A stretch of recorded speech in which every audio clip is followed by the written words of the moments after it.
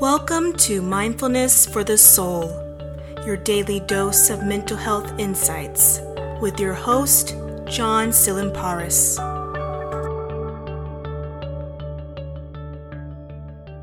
So today we're going to talk about the treatment of anxiety, panic, and excessive worry via cognitive behavioral therapy and/or mindfulness therapy. Both of them are effective treatment modalities, and the practice of using them together simultaneously is even more effective because they partner well together. Cognitive behavioral therapy proposes that your thoughts dictate your reality. Hence, if you are having negative thoughts, your perception about yourself and many other things could be skewed. Cognitive behavioral therapy identifies and targets potentially faulty and inaccurate personal thinking patterns, which are usually embedded in people's personal belief systems about themselves. Cognitive behavioral therapy focuses on challenging and subsequently altering persistent, dark, and worrisome thoughts and improving one's well-being by changing those thoughts to more balanced and rational ones. It's a process that switches your mind from being a victim of your thoughts to being more of an observer of your thoughts. It's a process that basically changes your inner dialogue from a knee-jerk negative one to a more reflective and wise one. It's like opening up a discussion with panic in the moment instead of trying to resist it or escape it. Some examples of CBT replacement thoughts are, for now, I'm feeling very uncomfortable, but this is only stress and anxiety. The two key words here are for now. For now establishes the important suggestion that the distressing symptoms are only temporary. Another one could be, I'm not dying and nothing is wrong. The truth is, I have a well-documented, well-researched anxiety disorder that makes me feel this way or makes me think this way.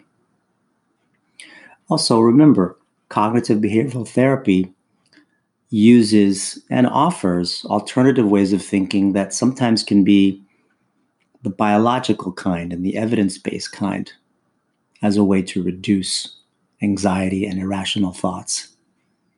For example, reminding yourself that your symptoms are part of a physiological reaction that is very natural to have. It's so natural that there are benefits to feeling anxious sometimes. You cannot go crazy from anxiety. You cannot become psychotic.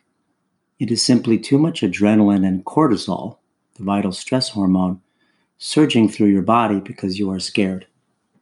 And what you are experiencing is an adaptive neurobiological function that has developed over thousands of years. It's called the fight, flight, or freeze response system. Now, mindfulness, on the other hand, is learning how to develop a different relationship with discomfort. So here's the difference. While cognitive behavioral therapy is focused on challenging the content of our distorted thoughts, mindfulness is more interested in challenging our perspective towards and reaction to our irrational thoughts. Big difference. The key words are awareness and acceptance instead of challenging and examining with cognitive behavioral therapy. In mindfulness, the acceptance of the symptoms, contradictory as it sounds, is an essential technique. We are not saying to surrender to anxiety and let it take over your life, but be aware of it and allow it to run its course. Don't try to accelerate it. The more you fight it, the harder it is to manage. Acceptance of these symptoms helps to raise distress thresholds and build emotional tolerance skills. It's a process of heightening your awareness and stepping back from the pain and noticing yourself in a temporary moment of discomfort. Nothing more, nothing less. Again, awareness and acceptance. So again, mindfulness is less about making the negative thoughts go away and more about changing your reaction to the thoughts.